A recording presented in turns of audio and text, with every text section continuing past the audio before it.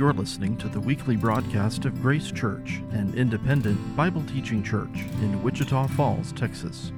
This week we're continuing our study of the book of 2 Peter. We're calling Be Diligent. With this week's message, here's Executive Pastor Derek Hughes. Be diligent.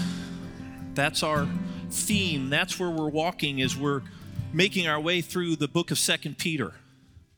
And how we stay on point with diligence is how attentive and persistent we are in our pursuit of Jesus.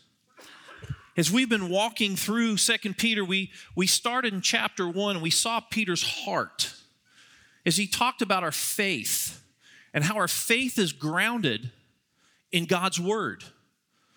Peter's tone changed a little bit in chapter 2. He began instructing and informing us that there are some out there, they're labeled false teachers. And what they're meant to do is to get us off track. Lance referred to them as sheep in wolves' clothing. And then last week, Joe kind of encouraged us to be aware, to be diligent, to walk in faith with what these false teachers and where they're leading, because they would tell us that there's something out there that we need. There's something out there that we may want, or there's something out there that would make our life better. Joe illustrated that for us. He sang a little song, and he talked about kind of how he bought in, perhaps having his hair flowing in the wind, as he bought a motorcycle. And as he geared all of that of what he needed, and how that was really not something that, for him and his wife in particular, was something they needed at the time. And so this week we're going to see a shift again. And the shift is back for Peter's heart. He wants to lovingly encourage us as we move forward. We're going to be in chapter 3, verses 1 through 7 this morning. And Peter wants to encourage us with the big picture. He wants us to see the promise of the day of the Lord which is coming. But before he does that, there's still another group that's within the church. They've got the false teachers that we talked about in chapter 2, but there's this other group that's in the church, and they're called scoffers. And these scoffers are ones that will mock. They'll belittle believers. They'll challenge intelligence. And what they'll even go so far is they'll turn toward hope by being unfair to those who believe. And so if you'd open in the Bible app, your copy of Scripture, what electronic device you have, to 2 Peter chapter 3, we'll be beginning there. But to get us thinking a little bit, as Bill prayed, as we looked at and what Caleb talked about in the Lord's Supper, does it seem to you like evil is running rampant? Does it feel like there's hurt and there's loss and it's all over? It's consuming. That there's those that can get away with anything. And sometimes, and we want to cry out, we want to say, God, what are you doing? Will you take this evil? Will you take those out that are doing this evil? Will you take the hurt? Will you take the pain away? And I cry that out sometimes, but then I have to stop. I have to then realize, am I getting what I deserve? And so that kind of challenges us to think that those that are within the church walls, but especially those that are outside, are we getting what we deserve? Because there's a God who loves us and a God who desires relationship with us. I wish I could say that as I get older, that this evil that's within me, these things that I do, this stuff that doesn't make sense, it lessens with each passing day. But unfortunately, that's not the case. A couple weeks ago, I blew it. I blew it big time. I thought about me. I thought about the moment. I thought about the circumstances and what I wanted at that point. I didn't stop and think about holiness. I didn't stop to think of the big picture. I wounded. I wish I could take it back, but I couldn't.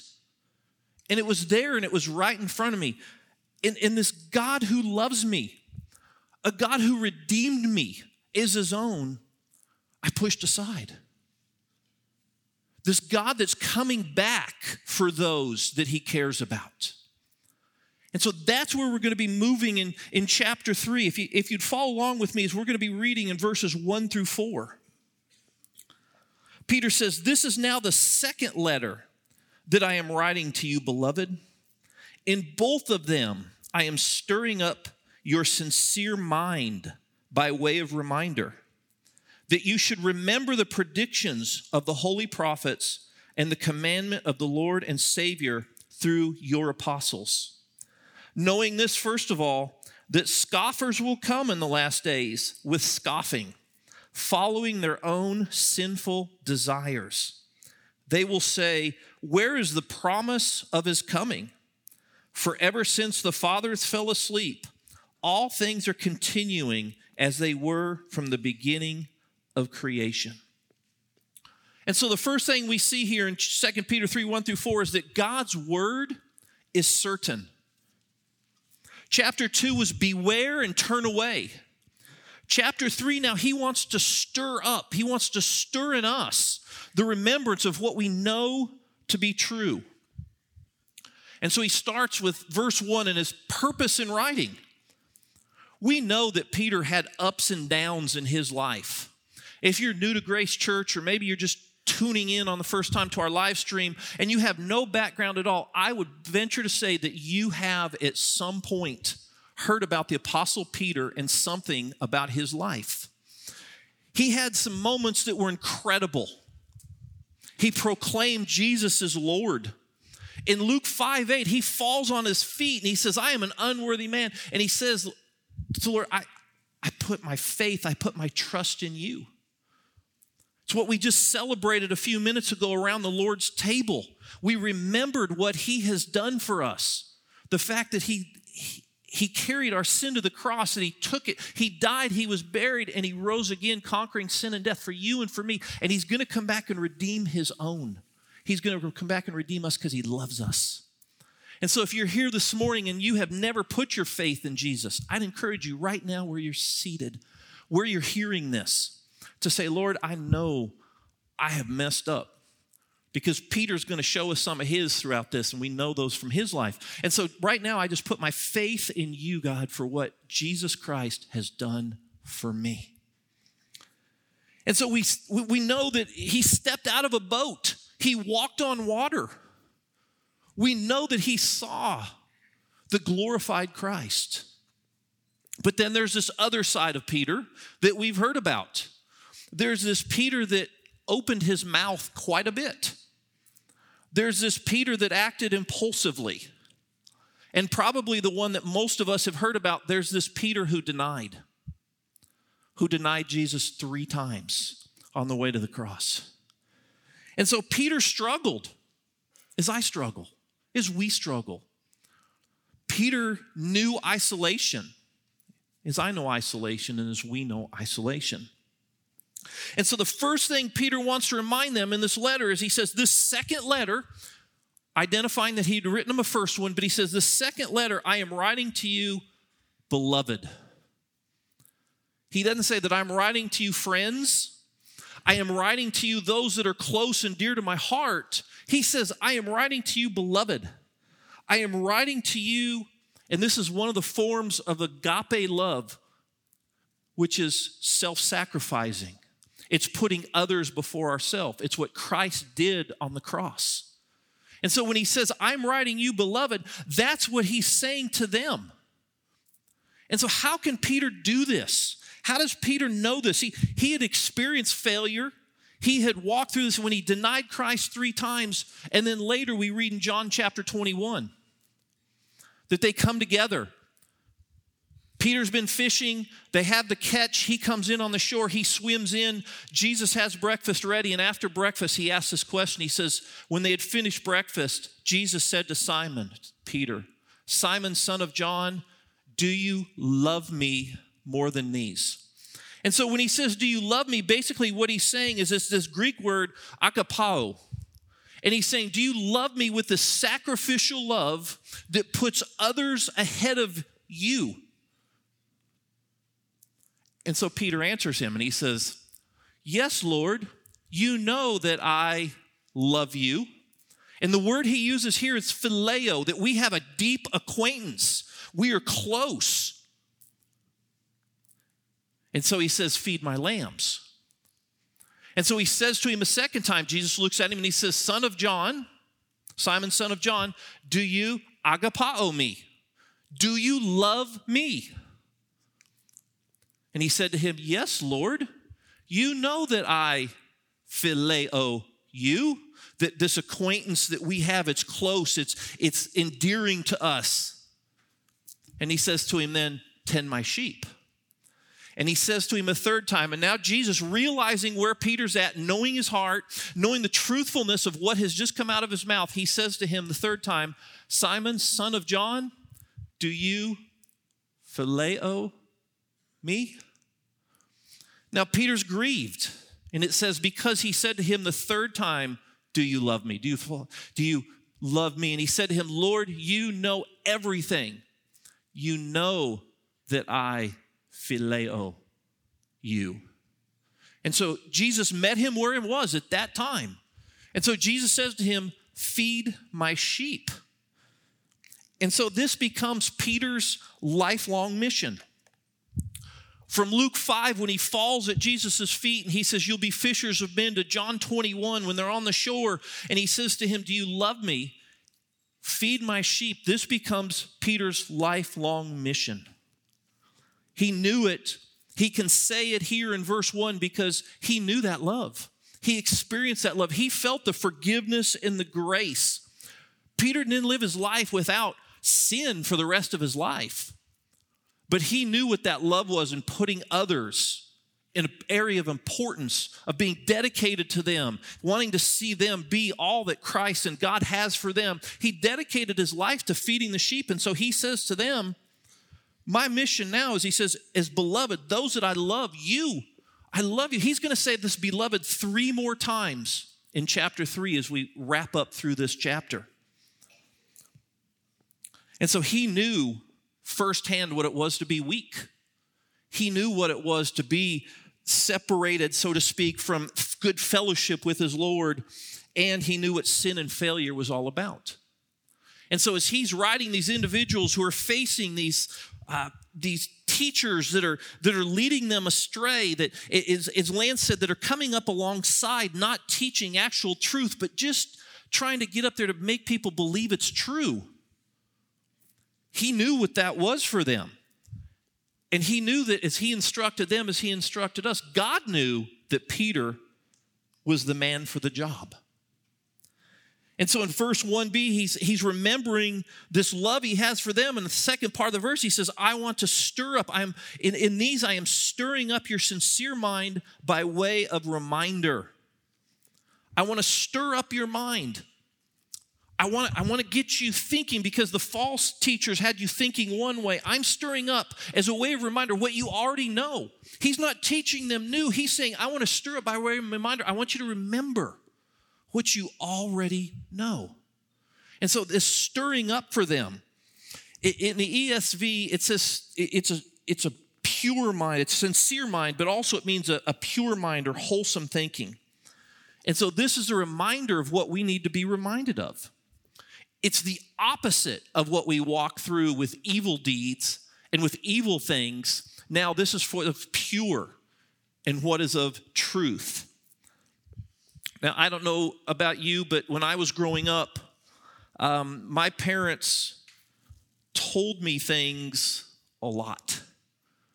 They'd say something over and over and over. Now, I know none of you had that, but my parents were trying to stir up my mind to remember.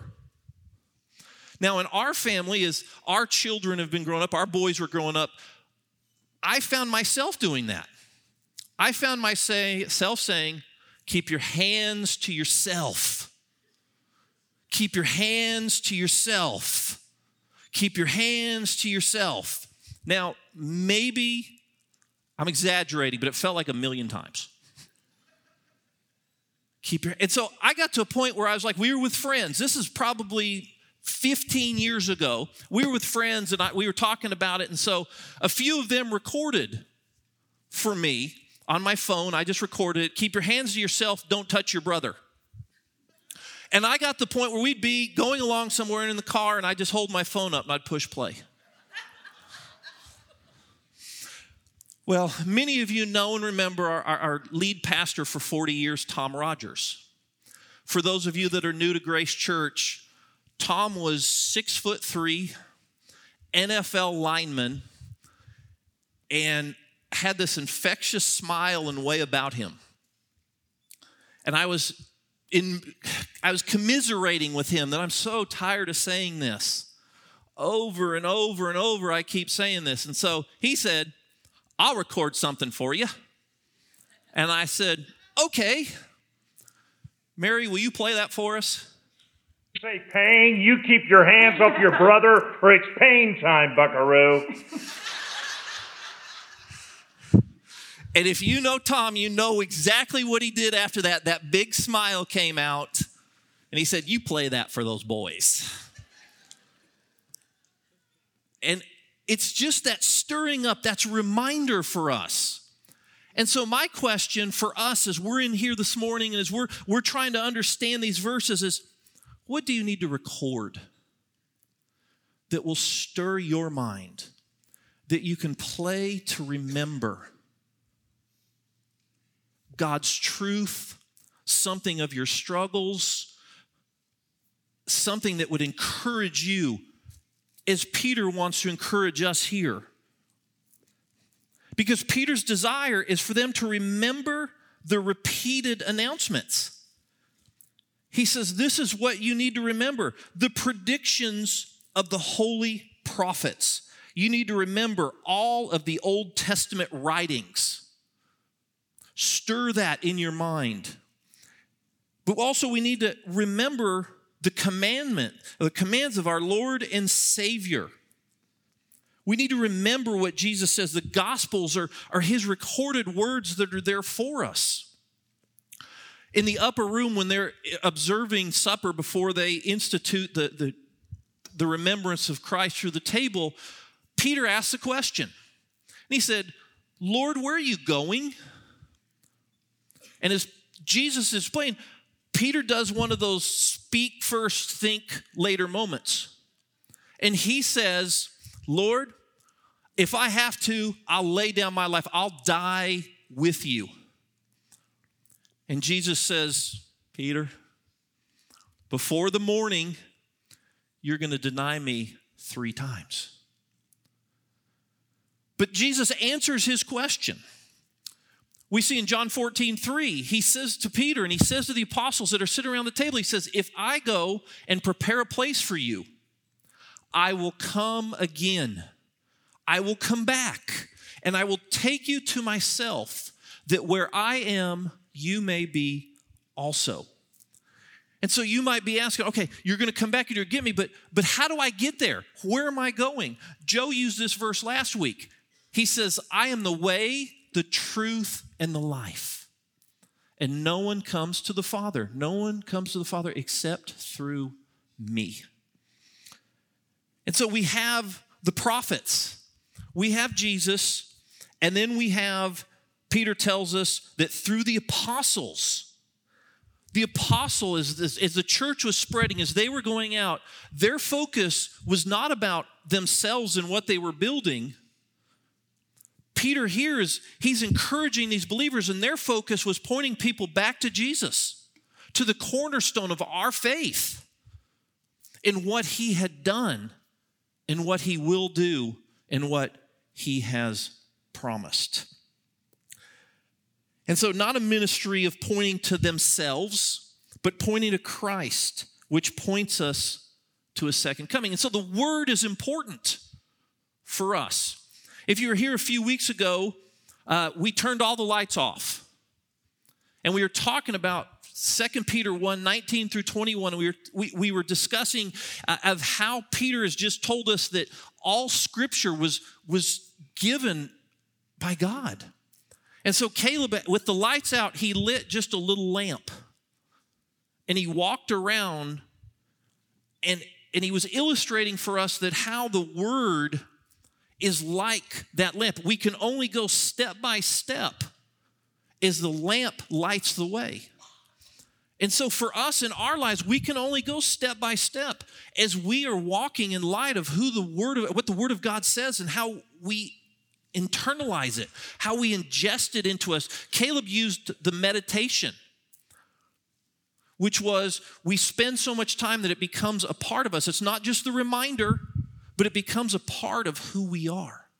It's what Psalm 119, 9 through 11, keeping our way pure by God's word. Thy word have I hid in my heart, the word that is in me, that I might not sin, that I might not go against what God has done for us.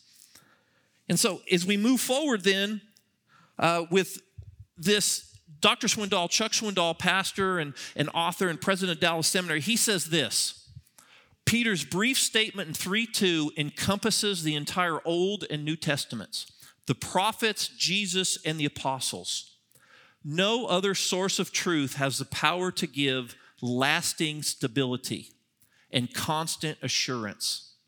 After this strong reminder for the godly to stand firm on the teaching of Scripture as the foundation for their faith, Peter offers a series of sober warning to the ungodly.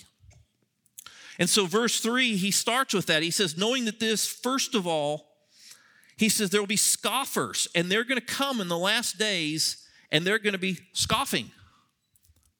I love Peter. Scoffers are coming, and they're going to be scoffing. Mockers are coming, and they're going to be mocking. Cynics are coming, and they're going to be cynical. And so we have to put this understanding that their ultimately goal is to deny Jesus. It's the opposite of ingesting God's word. They wanted to come alongside. They want to help us understand that something may be off a little bit. And so it's an attempt to deny Jesus and to deny then his return. And so he's challenging for us biblical thinking and unbiblical thinking, because there's really just two options here. I know sometimes we want to stop and say, well, is there a third option? I'd like to be in the middle. But it was like when Lance was teaching us about dark and light. They don't coexist. You're either in the dark or you're in the light. And so for these, we've got to understand we're either in the truth or we're walking in this way of the scoffer. Because Peter knows we all follow something. And so what is this group following? Their own sinful desires. And that was covered in chapter 2. The ESV Study Bible makes this clear about these scoffers. It says the last days, and I add, from first to second coming of Jesus, the last days will feature scoffers who mock according to their own sinful desires. Their desire to live in sin with impurity drives them to deride biblical truth in those who believe it. And so Peter's making sure, he wants us to clearly understand that their goal is to drive a wedge between the truth of God and who Jesus is. And so they question this here. They say, verse 4, where is the promise of his coming? For ever since the fathers fell asleep, all things are continuing as they were from the beginning of creation. And so where is the promise? Has there been anything that has been punctuated? Has there been an event that God has intervened, that he has stepped in to do something? Because he said, what of the second coming? Where is the promise? And they say, because ever since those fathers fell asleep, ever since those Hebrew patriarchs, including Abraham, Isaac, and Jacob, fell asleep, a euphemistic term to meaning they had passed away, and this carries a note of sarcasm. Yeah, since they fell asleep, nothing's happened. But if we go back to creation, if we go back to the beginning, yeah, there's still not any signs of anything of God. And so they're asking this question to put doubt. But if we think about it, it's illogical. Because can you say, because I've never seen it, it can't be true? Well, I wrote down some things here. Because I've never died, I won't ever die. How about because I've never died, I'm not going to prepare with a will or something for my family? I always wanted to live this way when I was a student. I've always gotten good grades, but do I need to study? I've done well before, I'll be fine. Parents say, because I've had children before, because I've never had children before, I shouldn't prepare for them to leave the house as adults, so I won't give them age-appropriate freedom and responsibilities as they grow. If you heard this one, if I read the Bible and go to church, my life will be great. I don't know about you, but my life isn't great all the time. We never prepared our kids to grow up, so we don't have a strategy. We don't have a strategy to be empty nesters. We'll just go with that. How about this one in our current economy? I don't ever plan on having to cut back on finances or lifestyle, so we spend everything we make. I did youth ministry for a lot of years, and I heard this over and over. Derek, we bring our kids to church, they'll be spiritually fine. As a youth pastor working with adolescents, there are no adolescents that are fine. They're going through a difficult time. Bringing them to church doesn't make them fine. It's walking along with them as Peter is doing with us. But believing the lie, it's short-sighted. It's not a big picture approach. How about this one? This one hits close to home for me. Do we sometimes think that there is something too big for our God, that we don't pray about it? Or we don't pray because things have just kind of always continued as they have, and so it is what it is. We believe the lie that things will continue. We believe the lie that there's not a loving God that desires to intervene on behalf of his people. And that hits close to home. I have been with my wife before, and she is praying, and I have fallen asleep. And then she asked me, "Are you sleeping?" And I said, "No." And I lied. Because the Word of God and what is being expressed to God, at that moment, I was really just tuned out in my own little sleepy world. And so now Peter wants us to understand, and he moves forward with verses 5 through 7 because he's going to answer these scoffers. He says in verses 5 through 7, they deliberately overlooked the fact that the heavens existed long ago, and the earth was formed out of water and through water by the word of God. And that by means of these, the world that then existed was deluged with water and perished. But by the same word, the heavens and the earth that now exist are stored up for fire, being kept until the day of judgment and destruction of the ungodly. And so in a simple and encouraging way, Peter answers these scoffers. He reminds first that God is consistent in his word and in his character. First, he takes us to the past. He says the best thing, that we can do is remember the past of what God has done, where he intervened, where his love was expressed.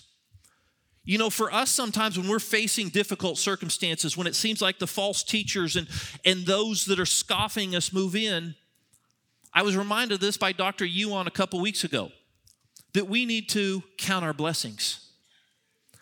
You remember he held up what his mother had written down of all the things where she had been asking God to do and she had seen those blessings. So that hymn of counting our blessings and naming them one by one, when we're in that situation, that's important for us. Because Peter's going to answer them and he's going to be very simplistic and he's going to be straight to the point. Notice he doesn't write them or include a 15-page footnote explanation of why he is so right. He basically says, all right, you're overlooking the facts. He just tells them straight up. The King James Version is pretty tough on scoffers here. They translate it as, you are willingly ignorant of the fact. And so not paying attention, you're willingly overlooking it. It's like, oh, whoops, I forgot. No, you know the truth. You're willingly overlooking it in the questions that you're asking. And so this is why Peter started the section back in verse 1 by encouraging us, stirring us up with sincere reminders. So he takes them to the biblical witness. And he says that when the heavens existed long ago and was formed out of water, he's going to cite this and the flood as two obvious, factual events in human history that answers the scoffer's question. That since the beginning, since that time of the patriarchs, God has done nothing. And Peter says, all right, well, let's go back. Let's go back. Let's go back. Who created the heavens, the atmosphere? He separated water from water. Genesis 1, 6 through 10 gives an overview of God's creation and his intervention. And at the end of verse 10, God says, it's good. And it is. And so we could spend hours in these verses, 6 through 10 of Genesis, just deciphering out all of the incredible things of understanding the creation account. But here, Peter uses the word to show how God intervened in creating. He abolishes these scoffers. 9 times in chapter 1 of Genesis, God said. That's what is recorded for us. God said, and it happened. God made, and it was created. God said 9 times. It was so, and it was so. And so, how did God intervene and answer the question? He created. He created all of this.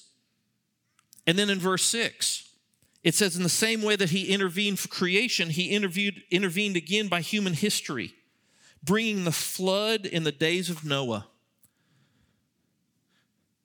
We talked about this in chapter 2, verse 5. This judgment is described in Genesis chapter 7, verses 17 through 24.